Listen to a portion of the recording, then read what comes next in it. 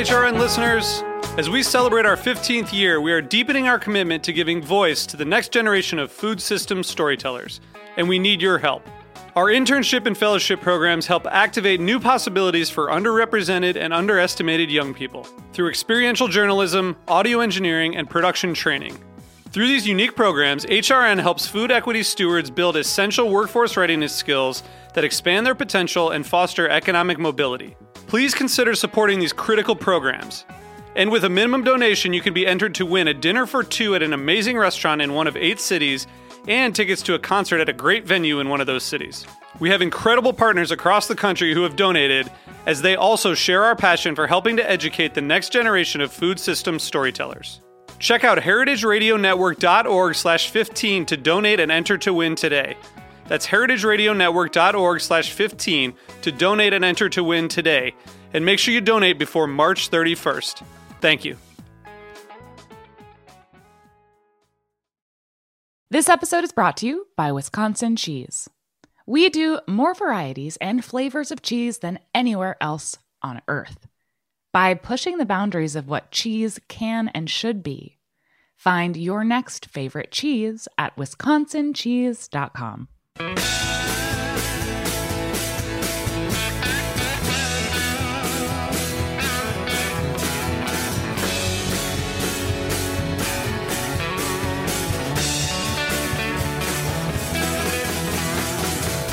Hey, welcome to Beer Sessions Radio on Heritage Radio Network. It's Tuesday, September 21st, 2021, and school is back in session.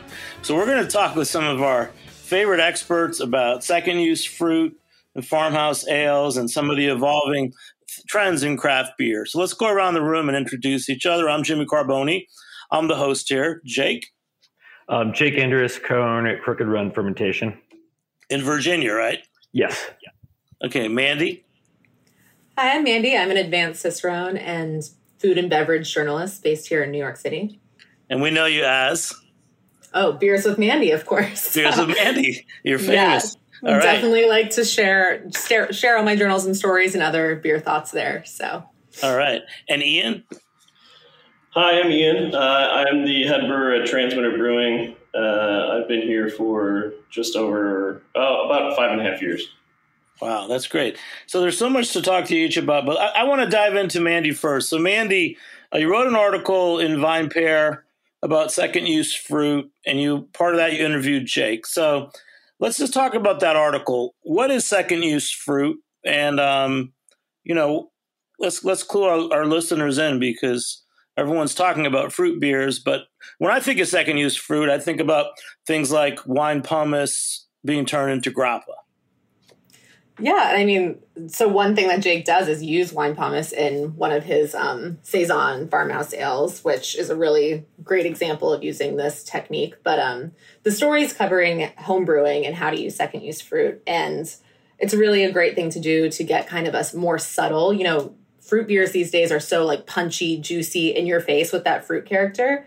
And when you use the fruit once and then use it a second time in a more subtle beer, maybe a Grisette is really popular or a Saison, you get more subtleties from that fruit. So kind of the edges of that fruit's flavor, and instead of being so in your face, it just gives you a really nice, more complex beer, a different character, and a great way to use fruit more than once, which we're always looking for sustainability-wise. Yeah. And Jake, for a little intro, tell us, I mean, you were first Crooked Run Brewing, but now you're Crooked Run Fermentation. How has your operation evolved? Yeah, so that's really kind of dovetails with second-use fruit too. Basically, we were doing a lot of heavily fruited mixed ferm beers, and we were doing some fermentation with just the fruit and then blending the resulting fruit wine. And we were kind of doing so much of that, it made sense to pursue a winery license. So when we added the winery license, we knew we didn't really want to do a sub-brand for it. Doing sub-brands is difficult. You got to build something that people are very unfamiliar with. And I've seen other breweries that get into wine try to do it, and it's definitely an uphill battle. So we just decided to change the name and change it to Crooked Run Fermentation. Did a new little logo and just put everything under that umbrella. That's great. Well, we had you on an episode went pretty deep talking about barrel-aged beers earlier this year. When did you start using second-use fruit? And then we can just talk about like that as a trend. But in particular, I know you're working with farms and which fruits are really best for it. Sure, yeah. So what got us into doing it was we did a collaboration with Craft Cider out of New York. It was a mixer in Berliner Weiss with Tannat grapes. And we bought them from a local winery, and they're pretty expensive. I mean, all grapes are expensive. But we realized after we made it that we really didn't need the fermentables coming from the grapes.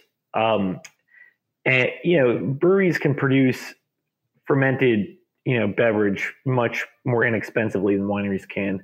So that got us thinking that maybe we should just use the pomace, the grapes that are, the grape skins that are left after crushing. So we tried that on a beer called Newfangled, which I'd sent to Mandy, and it turned out really nice. And at that point, we started to do a lot more of those beers, and then to try using some other types of second use fruit as well. Great. And Mandy, how did you get turned on to this as a home brewer and as a writer?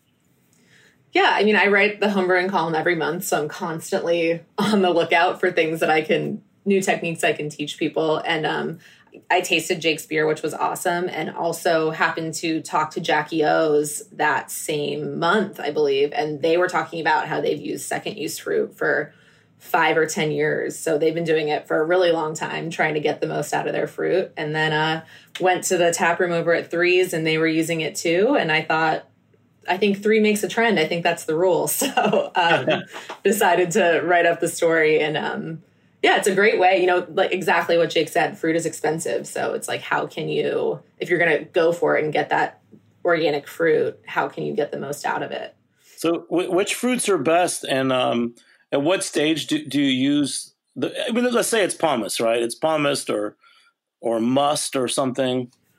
Yeah, or like apricots. I would say stone fruits work well. You want something that's not going to be really water-based, because obviously something like a watermelon is just going to disintegrate in your first use of it. It's going to become nothing. So something that has some substance, some skin to it, maybe some pits. I think peach, apricot were a couple of the ones that we talked about. Obviously grapes. Certain berries, like a blueberry, is not really going to give you the second use flavor that you're looking for, but some raspberries and things like that have a little more of a seed and skin to them. Basically, I mean, it is a pretty new trend as far as really calling it out and saying we're using this fruit twice. So I think experimentation is where it's at right now and figuring out what really works the best. Yeah. Jake, tell me more about this, because I'm still kind of like, okay, I get it. I get making wine pomace into grappa, but how does it quite work in beer?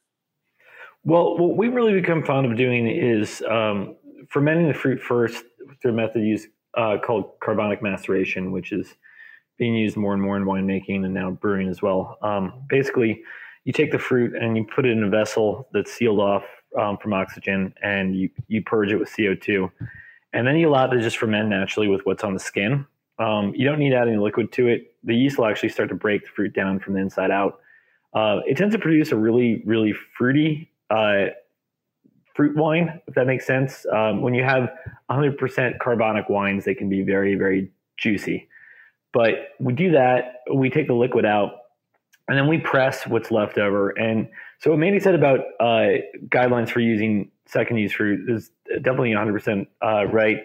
Anything that kind of holds up well. But we actually did use blueberries recently, and this kind of is not necessarily something you could do at the homebrew scales easily, but we have a wine press that we use, and you load grapes or whatever into it, and the splatter inflates and pushes out all the remaining juice. So that helps us get the remainder out. And then you can take the skins or pomace and use that in a beer. But that's really what we've been doing recently, and it's good because I think it gives you the most mileage out of everything. And if you're not going to press everything, you can actually do it all in one vessel. You drain the juice after carbonic maceration and blend that with whatever you're making, and then you refill the vessel with beer or wine or whatever else you want to use for the second use fruit. So that's what we've been doing. let me just say, when we talk about this, I'm obviously obsessed with good grappa. So I don't even know how you actually make grappa. I know you start with this wine must, or how do you make grappa? How do you distill with just these kind of things? Mandy, you want to take that one? I'm not a grappa maker. I do not know. I can take a guess. Take a guess. Yeah, I'm just trying. I want to orient myself and my listeners. I like grappa. I don't know anything about. I couldn't tell you exactly how it's made, but you really can distill pretty much anything. I mean, ethanol and things like that are made from just a small amount of sugar that's in corn. So as long as there's still always going to be sugar left in the skins and the fruit. So if I had to guess, you're either relying on that sugar or just adding more cane sugar, similar to rum making where you make a wash. But that would be my guess. Yeah, I wasn't sure if you would add more liquid or just go for it on what's left over. Yeah. But yeah, and I was just going to mention on a homebrew scale, it doesn't have second use fruit doesn't have to be quite as complicated as they make it over. I'm sure Jake gets the most out of the flavor, but you can basically put some peaches into a saison, empty off, go ahead and bottle that saison, and then put something maybe with a little more of a subtle character, like a grisette or something, or a smaller saison, a table beer over top of it. And just as long as you're basically taking the beer right off. Well, Mandy, what if I'm at home? Let's say I have some ripe peaches and I eat the fruit and I save the pits and the skin. Could you use that in brewing? I think you could try it. I would say you would get like a lot of tannin extraction from that. You might get some pretty strong almond flavor from the pits, maybe more than what you would get as far as peach character. But that's what home brewing is fun. Maybe you split a batch and just try half of your batch on that and see what happens. Yeah. Well, let's get Ian in. So Ian, we invited you to the show to talk about second use fruit. We're also going to talk about a lot of other things. So. Sure. So we've been doing using second use fruit for maybe 3 years now, and I think our process might be a little bit different than Jake's. So typically, what we're doing is we're making a kettle sour that then we will primary ferment, and then we'll get fresh fruit or frozen fruit, and we'll process it in house, and we will recirculate that in the finished sour beer. The quick sour, the kettle sour style beer, let that ferment in secondary, and we'll crash and rack off that liquid from the fruit, go and package that, whether it's kegs or cans. And then what we'll do is we'll take a barrel beer that's been aged for anywhere from 6 months to a year and a half, and we'll rack that sour beer. Typically it's like a golden sour or just your basic straightforward sour beer that's barrel aged, and rack that on top of that used fruit. Wow. And then we'll let that sit anywhere from 3, 6, or 9 months. And then sometimes we'll blend. We'll use, if we have 2 kettle sours back to back. One of the most recent ones we did was with peaches and blueberries. And so we reused that fruit after the secondary fermentation of the kettle sour, and then we'll blend that, let that sit, and we rack that off, and then that goes into kegs, and we'll hand bottle that. Ian, in the time that you've been at Transmitter, let's go bigger. I remember it was always Transmitters, saisons, and very limited, and every beer was perfect. How has the brewery evolved? And were you guys always using fruit? Yeah. What beers are they? What beers are they? Sure. So we have 2 series that we use. Our pH line, 1, 2, 3, 4. If you're not familiar with the naming convention for Transmitter, it's the letter is the style of beer, and then the number is just the different recipe. So our pH series are all kettle sours.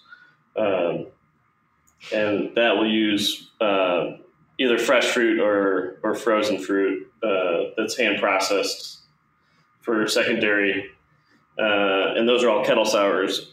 And then we have our H line, which is our harvest ales, and those are all oak aged that then get hit with some type of fruit in secondary fermentation as well. And that's all typically funky beer. It has, a lot of different strains of yeast going on, and those will all get hand bottled. And if those that aren't familiar with Transmitter, everything we do is conditioned in the package. So we'll bottle condition, keg condition, and can condition the finished beer. In your time working there, I mean, when you go to other breweries, because I'm always fascinated with what you guys do in Transmitter. Are there some observations you have? I mean, I don't want you to diss anyone, but I remember years ago, Anthony sat with me and he said he was kind of saying that he always cared about giving his beers time. And it sounds like that's what you're still doing. Yeah, absolutely. So part of the deal, and I'm pouring, I just cracked the Harvest Ale with blueberries and peaches.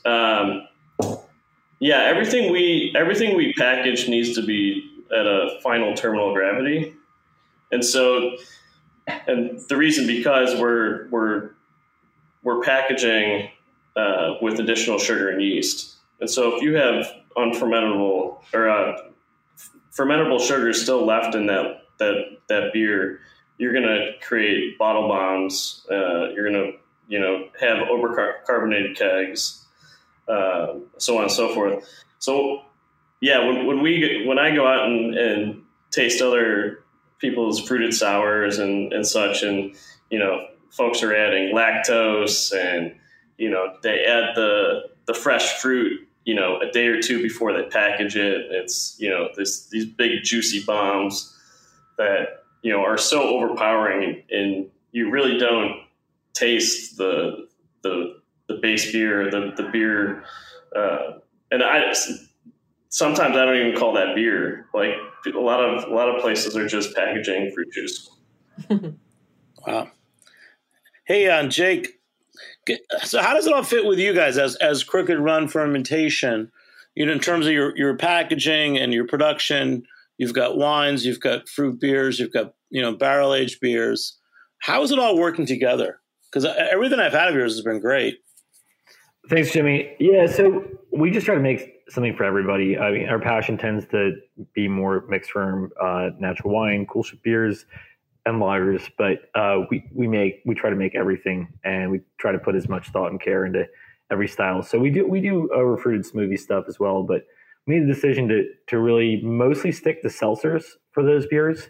It's undeniable that unfermented fruit adds some really positive things. And there's been a fair amount of resistance in the industry, mostly based upon the fact that, some of the breweries doing it would have cans that exploded. But you can pasteurize them and that won't happen. They are difficult to serve in the keg though. There's some other quality concerns, but the results are pretty good. But we mostly stuck to seltzer for that because Ian is right. Like, I'm not really sure how those beers are really beer at all. They're a third to 50% fruit puree. So we kind of decided to just stick to seltzers for that, because if it's not really a beer to begin with, then if you're kind of a purist, then there's not really much to say. It's like, yeah, this is not beer. But it all fits together pretty well. And we've got this mixed room golden sours with fruit. They're finished totally dry. And then we have fruit smoothies, seltzers, and other stuff like that too. So just something for everybody. Hey, Jake, can I jump in? What are you guys doing to test for terminal gravity? On our mixed room stuff? Yeah, I mean, it sounds like you guys are looking for, on the mixed room stuff, something that is totally dry. So Yeah, I mean, most of the time they're spending like at least a year in the barrel. So we figured like they're finishing between like 0 and 1, maybe 1.5, but usually closer down to 0. Yeah. That's interesting. Mandy, what do you think of this conversation so far? I mean, those are my favorite kind of beers that finish down around 0. So that's why I'm a fan of both Transmitter and the mixed firm stuff down that Jake's making. So definitely that's my style. Like I was talking about before we started recording, those like really dry French saisons are usually what I'm home brewing at home. So not too far off. Well, Mandy, I wanted to talk to you for a long time. I'm so proud of you that I know you've been winning a lot of awards for the American Homebrew Association. Just tell us how you got into this field, because you started as an Instagrammer or what? No, yeah, I got into beer kind of how I got into home cooking and home bread making and baking, everything like that. I just really like to make everything from scratch. And, you know, there's more fun equipment to buy as a home brewer and ways to upgrade things and to track your recipes and stuff. So I really got into the kind of geeking side of home brewing. And in 2016, that was the first year I entered the National Homebrew Competition, and I got a gold for my Saison. And from there, I met so many people that weekend. It was my first time ever going to like a real beer event. So I started the Instagram kind of to stay in touch and meet new beer people and home brewers and things like that. I actually started on Twitter, I should say. I didn't start the Instagram until 2018 because in 2016, I don't think anyone was on Instagram as much. So I started taking some pictures and doing that kind of thing in 2018 after I'd already gotten my certified Cicerone. So it's been 3 years now, I guess. And when did you get into the Cicerone program? Same. Actually, that was, like, I guess, a fateful weekend for me in 2016 because Cicerone had a little like table in the National Homebrew Competition Conference Center. And I got interested, and they were saying, you know, if you already know your styles, you already obviously know the brewing process to be able to homebrew, you're halfway there to getting your certification. So started there, got my advanced in 2019, and then I'm going for master in November. So I'm sitting at my desk that's covered in flashcards right now, getting ready for that. Well, I'm really proud of you. I mean, you're a real educator. Like there's 2 advanced Cicerones whom I know now, and you're both educating. So, you know, M. Sauter at Pints and Panels, you know, it's like she's always putting out like the beer recipes through her graphics and beer styles. And today I was reading your Instagram, and a lot of times with Instagram, we don't read it. We just see the pictures. And I was actually like, whoa, she's talking about decoction. And I was like, I still don't understand what decoction is. Well, I hope you understand it a little better after reading that caption. You know, I did. I reached out to Chris Loring from Notch Brewing, and I'm like, Chris, we got to do a October show about decoction brew. So, yeah, definitely. I mean, my next Vine Pair column coming out probably sometime this week, maybe next, is about Oktoberfests. Because if you're in Munich and you're drinking an Oktoberfest beer, it's going to be a really light golden lager. And here in America, we think of Oktoberfest as that like amber, kind of darker, a little bit more full mouthfeel Marzen. So 2 separate styles kind of existing out there under the name Oktoberfest. Yeah. And Ian, have you made any Oktoberfest beers? I know you guys make a great like old school lager that I really like. Yeah, we just came out with our pre-prohibition lager, which is an American style lager that has 6 row and light corn in it. And that we lagered that almost 10 weeks this time. And then because we're package conditioning it, it gets another almost month in the keg before we'll put it up and sell it. But yeah, we do a Marzen.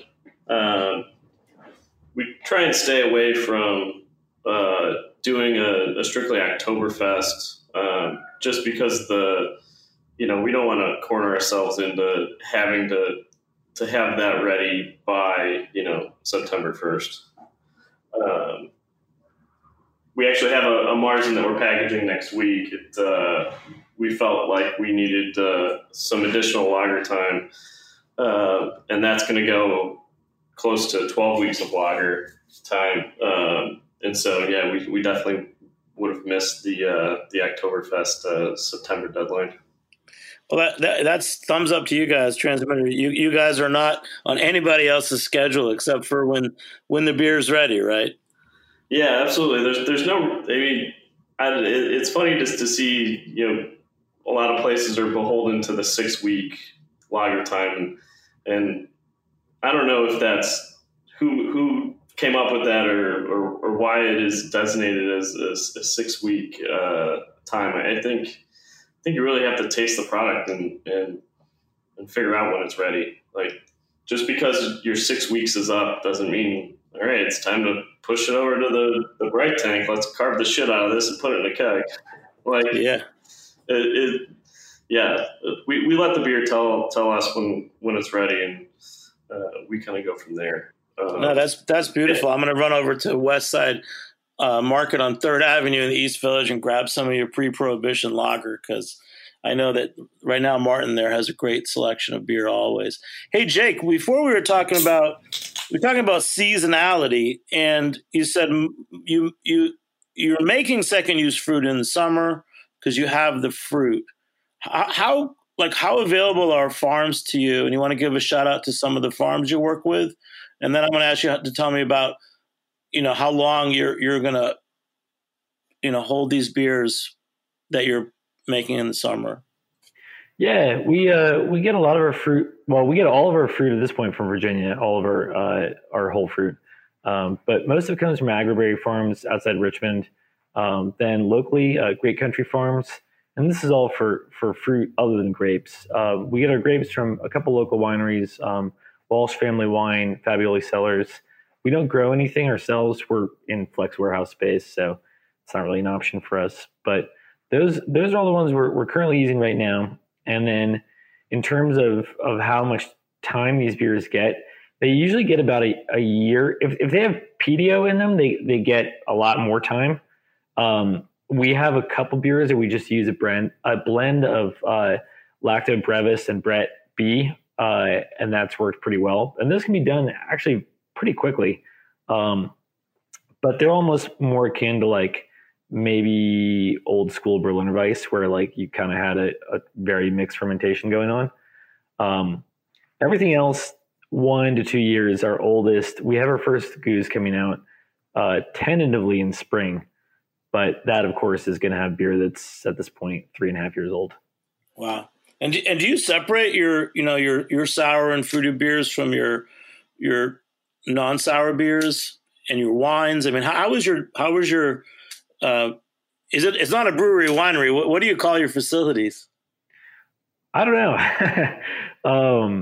I'm not sure. I mean, it definitely doesn't fit the bill of typical winery, and I wouldn't really call it like, I don't know. I hadn't thought about that, but I will say we put all of our low intervention wine and mixed fermentation beer on one side, which is a separate space that we got over the course of the pandemic. Everything was already separated before that, but it helped to have almost a completely new bay just for that stuff. So it's all segregated. And if you're working on that side, typically you don't work on the other side in the same day. And do you have to change your shoes or something? Or we just spray them down with alcohol. You like that, right? I'm thinking about one time I went into the Zabret's hot dog factory in the Bronx, and we had to go in and put hairnets on and these like blue suits on over everything. And they had, I understand it's you're actually in food production, right? I mean, once you're getting into fruits and wines and sours, you have to really follow a lot of different standards, don't you? Yeah, it's not as heavily regulated because beer, even if it might not taste great, can't really become unsafe to consume as long as no chemicals or anything go into it. But yeah, I mean, people wear gloves, and really you're supposed to wear a hair and beard net. I believe in Virginia, that's not really commonly observed, but at least a hat. Yeah. Hey, Mandy, I know you wanted to ask Ian some questions about other styles of beer. Oh, yeah. No, I just think it's awesome. Like a fully farmhouse-based brewery, although obviously some lagers in there. I have a series about farmhouse brewing. That's how I came across Jake. And so, yeah, I just would love one day to try this farmhouse with a transmitter and talk about what makes them stand apart. Do you guys work with farmers or anything like that in the New York state, Ian? So we do. We have a series of beers, which is NY. 1, 2, 3, 4, 5, 6. I think there's 6 of them. In which we use all New York State malt and hops. Whether that malt is actually grown in New York, we don't know. But we use the New York maltsters for that. However, most of those beers aren't what I would consider a farmhouse style. We do have NY1, which is a rye saison, which I guess you could lump into the farmhouse category. We kind of differentiate saison from farmhouse, which I think is fairly different from most breweries. So our F line, our F label, all use at least one strain of Brett, and those are all actually all stainless fermented beers.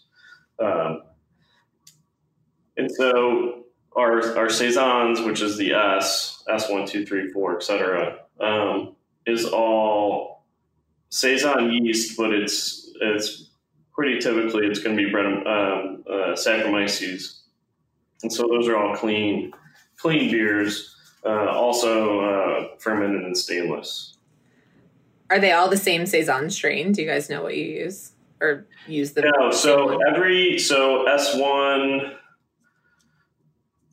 S2, S3, S4, what is S5? I don't even know what S5 is off the top of my head. S6. So I would say for all the saisons we do, there's probably 8 different strains. Oh, wow. That we're using. And then our F series, some of them is mixed ferm, so we'll use primary Saccharomyces, and then in secondary we'll get hit with Brett. And so we probably have active, we have 4 to 5 different strains of Brett. Yeah, I think F4 is my go-to when people ask for a local farmhouse ale or saison recommendation. Yeah, that's our triple Brett. It's 3 different strains, and off the top of my head, I can't remember which ones they are. I will say that's the most I've ever heard your numbers and letters explained, Ian. So my head's kind of spinning, but I love your beer. People either love it or they hate it. They're like, I can never remember which number, but then at the same time, they're like, oh, I always know my favorites, or like it's so easy to come in and remember, the one I liked. So yeah. Hey, we're off to a great start, and what's cool is the next step is that Cider Week is next week, so we'll be kicking off Cider Week on October 2nd at Cider Feast in Brooklyn. You can check it out at jimmysnumber43.com, and there's a lot going on around the whole New York State for Cider Week. It's been changed into a statewide event, and the real focus is getting people to go to cideries, kind of like wine trails are upstate. So check it out at Cider Week, New York. All right, we'll be back in a few minutes on Beer Sessions Radio.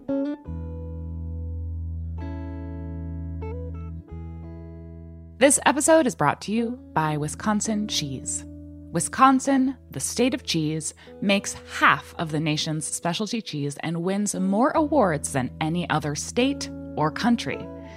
Our heritage and traditions, master cheesemaker program, and the American propensity for innovation all put Wisconsin on the cutting wedge of cheesemaking. With over 600 varieties of cheese to choose from and 5,500 national and international awards and counting, get ready to turn your refrigerator into a trophy case. Enjoying a Wisconsin cheese is basically like winning a gold medal in culinary achievement. Set your mind at cheese. When you bite into a wedge of Wisconsin Wonderful, you know it is made with the ultimate skill and passion possible. Find your next favorite cheese at wisconsincheese.com.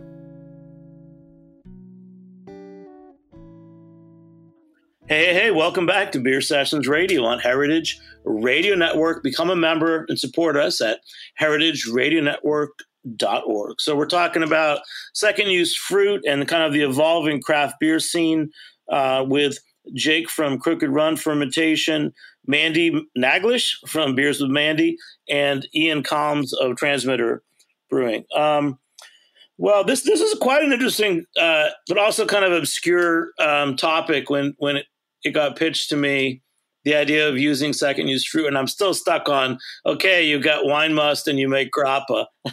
I'm not really thinking as a brewer because I'm not a brewer, but I do think as like a pub owner and as a consumer, it's like, what is second-use fruit going to do for my palate that yeast or hops aren't? Jake, you want to tackle that one? Sure. Well, so because I don't really want a fruity beer, but I do appreciate things like gooses and creeks and other like lambics that have fruit in them. Yeah. So when you use second-use fruit, this is kind of hard to explain, but if you're removing, the liquid in it, if you were to use, this is just, I'm kind of making up numbers here, but just for the sake of explanation, if you had like 60 pounds of unfermented fruit, that, after the water is removed would weigh considerably less. So if you use the equivalent amount of second-use fruit, especially if like you've allowed the liquid to come out of it, like theoretically you might be able to have like 60 pounds of pomace equal like 600 pounds of grapes in terms of some of the flavors you're going to get out of it. And obviously that depends a lot on how much is left in the skin, but you can get a surprising amount out of second use. It can be subtle, but it can definitely be not subtle, particularly with grapes. We actually did one with blueberries, and blueberries, a lot of flavors in the skins. We did a Paquette, which is like a low ABV wine made with second-use fruit, and we used blueberries. And it's actually more blueberry forward than a lot of beers we've made with even more blueberries. So the skins still pack quite a bit, but they can be pretty subtle too. You really just kind of have to mess around and figure it out. But the more flavor and tannins in the skins, the more flavor you're going to get out of it. So in terms of styles, I don't know if Mandy wants to take this. How do consumers like perceive these beers or these mixed ferments? Like Paquette as a wine, I know my wife tried some, and it wasn't what she was thinking when she got wine. Is there a style that you can say this is, or a way to communicate to like a customer at your tap room? Jake, let's go, Jake. It's Jake. Well, style-wise, they're kind of all over the place, but they are kind of going to be usually some type of Grisette or Saison or Golden Sour. In the description, I would just always tell people like whether it's going to be subtle fruit flavor or more than that. But I can't really say it wouldn't be anything specific. The only thing I can say is like, so far for wine, it's always been these Paquettes, which are these little 4% wines made with second-use fruit. And that's even kind of hard to describe. Like, I would say it's kind of like wine seltzer, but it's more full flavored than that. So it's just kind of its own thing. That wasn't a very good answer, but I really don't know how to describe it. It's just like, it all depends on how the beer turns out. Yeah. And you have to be open to trying things, don't you? Yeah, for sure. Which anybody into mixed fermentation beer is pretty open anyways. So they're cool with it. Yeah. And hey, Ian, I saw you posted about making some Belgian style candied sugar. Talking about styles, when I think of styles, I always think about drinking really good Belgian triples and how smooth they are and how deceptively strong. What are you doing with the Belgian sugar? Yeah, so we just take your regular old Domino sugar, the table sugar, and we'll, depending on the style of beer, we'll cook it down. So for our triples, it doesn't cook very long because we don't want to add any color to the finished beer. And so most of our triples will just dilute the table sugar, cook it for 20 or 30 minutes just to kill anything that's living in it, and then we'll recirculate that in our triples in the tank, and then that goes and re-ferments rather quickly.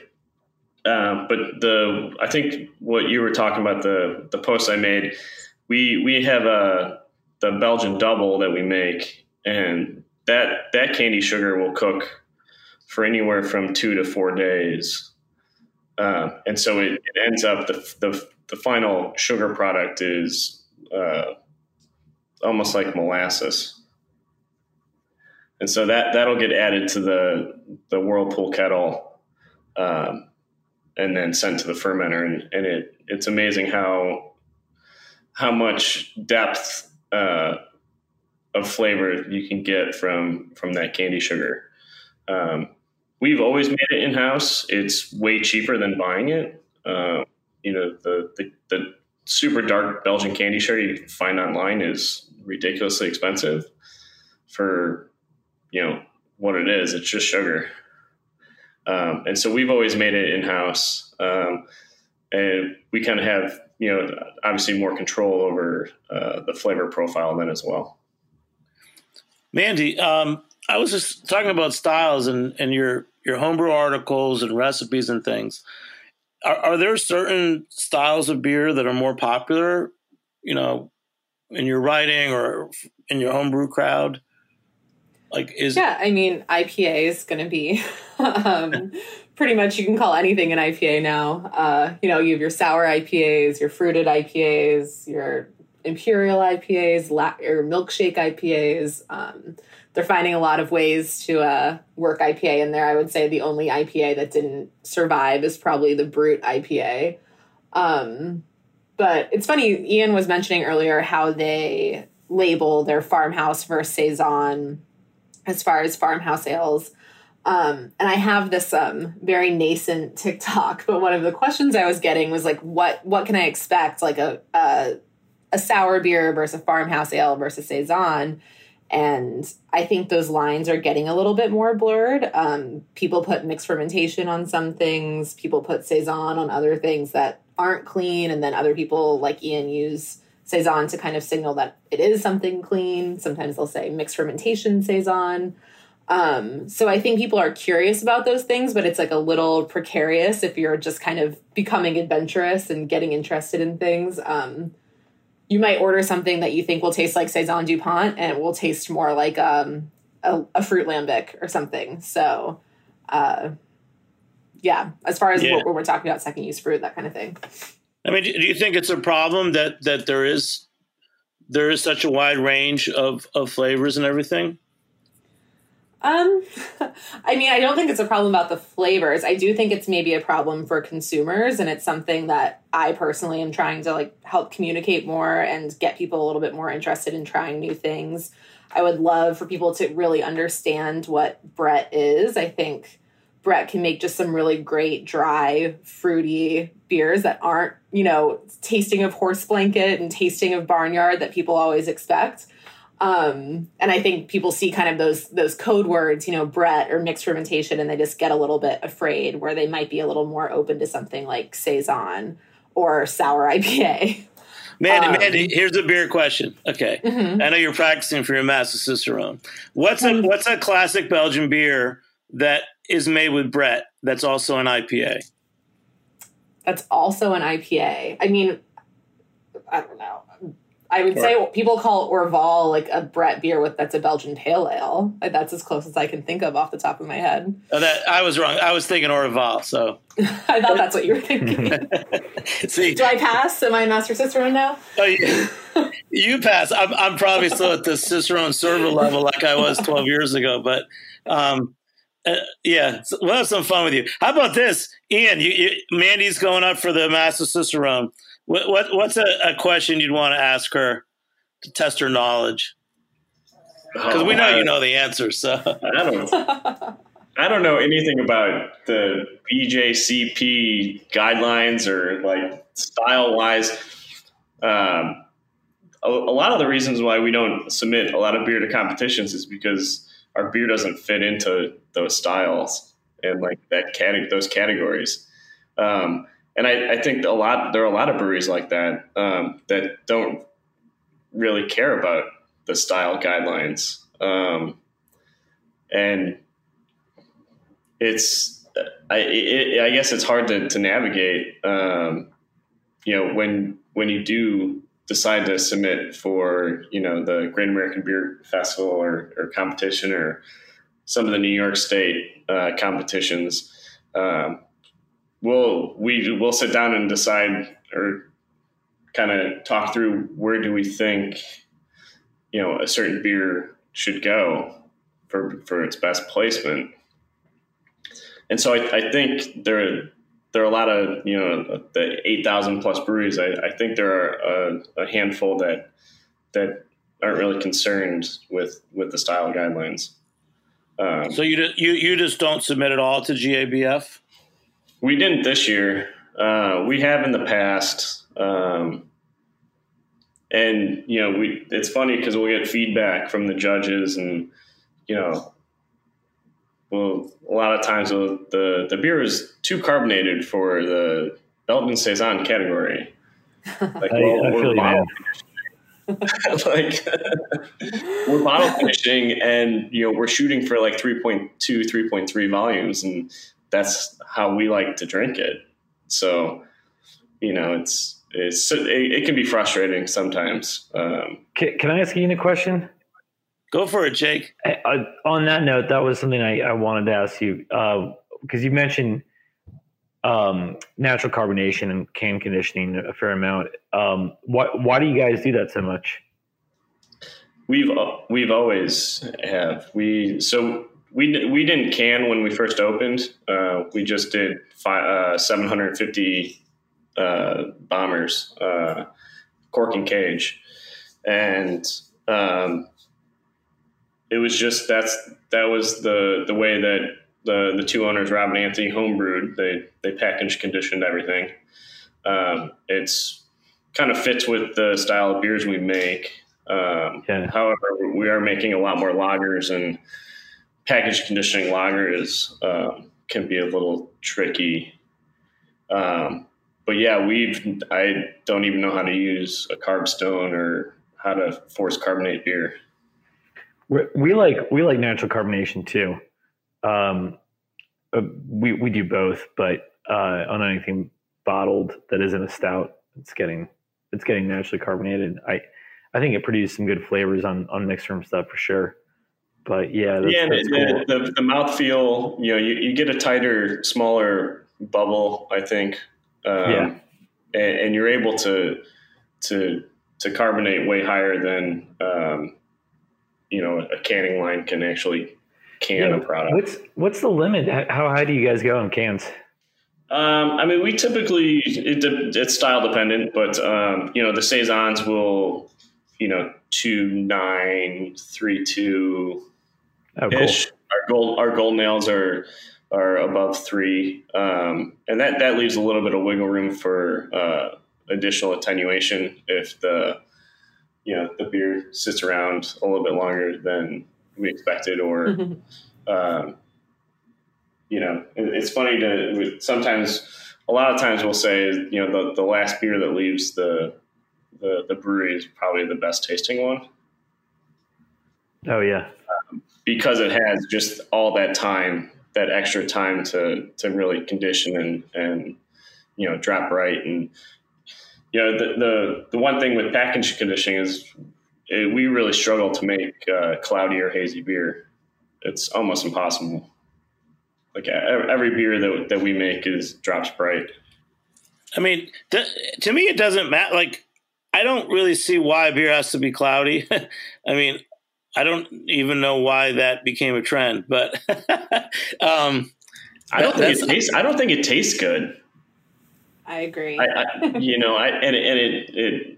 It can do a number on your stomach if you're drinking a lot. Yeah, I'm glad you brought that up, Ian, because I do think good beer takes time, and beer is important to me. This is why I think where I'm going with this show is that I don't necessarily, I'm not hardcore about styles, but I want a well-made beer, and I also care, like when I was years ago when I used to drink a lot of triples, Belgian triples, I started learning that certain beers gave me a really bad headache. I mean, I'm talking about drinking multiple triples when you're working in a pub, but that was my thing. And then there were certain beers, I'm not going to name them, that whether it was what sugar they used or how they used it, or perhaps they were just using malts instead of sugar, I didn't get a headache. So I feel like I'm a heavy drinker consumer.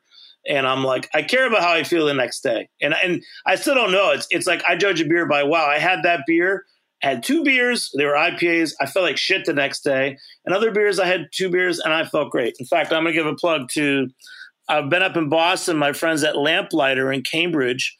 They made a wet hop, it's called a Harvest Ale, but it's like a 6% pale ale, wet hop Cambridge summer, end of summer beer. And I was at the pub yesterday. I had two of those, and I felt great this morning. You know, maybe a little groggy, but I didn't have any like headache or bad feeling. And you think, Ian, that part of that is the ingredients you use, but also the time? Yeah, I mean, I think, under attenuated beer that is sweet and hazy and juicy, like a lot of the IPAs, will make you feel pretty terrible the next day. Yeah. So it is a holistic thing, because I think that beer and alcohols can be part of a healthy lifestyle, but it's also like you can't drink bad crap either. You should. I always feel like you should be able to have a beer and pick yourself up after a long day, or you went for a run or something. There's definitely good things in it, electrolytes and other things, and I guess you can't say there's health benefits, but I feel like well-made alcoholic products from, good ingredients can be a plus to your life, Jake, what about you with the use of fruits and everything? You probably get into a lot of confusion amongst your consumers. Are most of these things sold in your tap rooms, or are you also packaging a lot of different styles of products? Yeah, we bottle and can everything that we make, as well as offer draft. Well, and then we don't really do a lot of distribution, so it is mostly going out the door at our own place, which is good because consumers, can have everything explained to them, and we've got a good taproom staff, so there isn't too much confusion. Yeah, Ian, do you have a question for Jake as a brewer? You can go back to second use fruit or mixed fermentation. Yeah, I guess for the second use fruit. So you guys you're squeezing, or you're processing, and you're taking essentially the juices from those fruit and then blending with, whatever base beer, package that, and then you're racking. Is it always sour beer on top of it, or what? The second use fruit or the second use beers, what's? Yeah, it's always mixed from stuff. Because we don't know what was on the skins, and it most certainly includes some type of wild yeast, if not other stuff. But I wish, man. I mean, I've thought about using pomace in a clean beer, especially if we made a tea with it first with some very hot water, and then pump that in. I think that'd be pretty cool, but I haven't gotten around to it yet. Mm-hmm. That's pretty cool. Hey, Mandy, what's something that we didn't cover in the show today?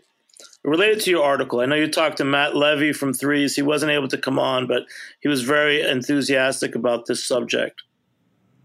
Yeah, they have a whole series at Threes where they're just trying different fruits second use. So I'm sure. And I also talked to, I think, the guys at Wild East here in New York, who also are doing a lot of second use fruit, mostly with Grisette, which they also use mixed fermentation. But I guess the whole point of the article, and what I would say for anyone listening, is just that it's a really fun thing to do. homebrew wise.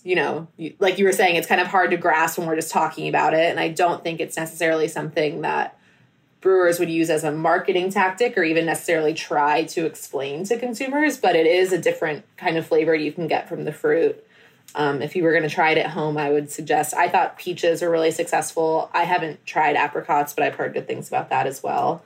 I don't know how many of us are going to be able to get our hands on wine grapes or spent wine grapes. So you might be able to get them. Really, if you're in New York, it's going to be more difficult. But like if you're in a state that has any vineyards, just shoot them an email because they're composting most of it. The first time we did it before we actually started making wine, we just went to our local winery we're friends with, and I just pulled up in a truck with a bunch of bins and just, we filled them up off of their press, and they were going out in the field otherwise. So like they got tons of it. So maybe I need to make a road trip up to the Finger Lakes and just fill a carboy in my trunk. You can freeze it too. We did a collab with Unseen Creatures down in Miami, and I just mailed them a bunch of frozen pomace for it. Oh, wow. So did you just like dry ice it in the mail, or do you think it'll stay frozen? I vacuum sealed it and I froze it, and I just shipped it as quickly as I could. Wow. There you go. Hey, I'd just like to add one more thing. So, we're talking about second use fruit, obviously. A lot of times you're not going to get a ton of flavor out of it, but you still can get a ton of color. And so if you have a beer that you just want, that's the reason we use blueberries a lot, because there's so much color still left in that second use blueberry, where you might not get a ton of flavor, so to speak, but you can turn, your golden ale into, a nice, pink or purple hue. So that's another reason to you can use it. Yeah. And you're reminded, I can't believe we haven't mentioned cherries yet, but that's another great second use. Their pits have a lot of flavor, and they would have a lot of good color as well. So. Wow. I really appreciate this, guys. This great introduction to second-use fruit, and we covered a lot of things: natural carbonation and fermenting. And just want to say thank you guys so much for joining me here on Heritage Radio Network. Let's go around the room one more time, and everyone just say their name and where they're working, and we'll sign off. Jake Endress, co-owner at Crooked Run Fermentation in Virginia. And before I go, Ian, I'm up in Brooklyn fairly often. I'll definitely come visit you guys next time I'm up. Oh, please do. Great. Ian? Ian Kalmus, head brewer at Transmitter Brewing. We're located in the Brooklyn Navy Yard. Come see us. All right. And Mandy? I'm Mandy from Beers with Mandy. And you guys can follow me, and you'll see definitely some Crooked Run as well as some Transmitter on Instagram. And Jake, what's a Crooked Run that we're drinking or talking about today besides the Newfoundland? Newfangled, yeah. I think the other second use fruit one that I sent was called Gob. Is grisette with second use blackberries. Great. And Mandy, when are you taking the Master Cicerone test? November 3rd and 4th. All right, you're gonna let us know when you find out. It takes a while for the results, doesn't it? Yeah, they usually like to call right before Christmas, which is a really nice treat. All right. And Ian, it's great to talk to you again, my friend. I think last time I saw you was like a week before the pandemic. We were at KCBC during Beer Week. Oh, that's right. Oh, yeah. So thanks so much, guys. A big thanks to Armin, our engineer, for working with us and making this sound good. And it'll be, when you hear this, it'll be a few days later. It'll be a live podcast on Heritage Radio Network. We'll catch you next time on Beer Sessions Radio. All right, guys. Thanks so much. Thanks, Jimmy. All right. Beer Sessions Radio is powered by Simplecast. Thanks for listening to Heritage Radio Network, food radio supported by you. For our freshest content, subscribe to our newsletter. Enter your email at the bottom of our website, heritageradionetwork.org. Connect with us on Instagram and Twitter at heritage_radio. You can also find us at facebook.com/Heritage Radio Network. Heritage Radio Network is a nonprofit organization driving conversations to make the world a better, fairer, more delicious place. And we couldn't do it without support from listeners like you. Want to be part of the food world's most innovative community? Subscribe to the shows you like. Tell your friends, and please join the HRN family by becoming a member. Just click on the beating heart at the top right of our homepage. Thanks for listening.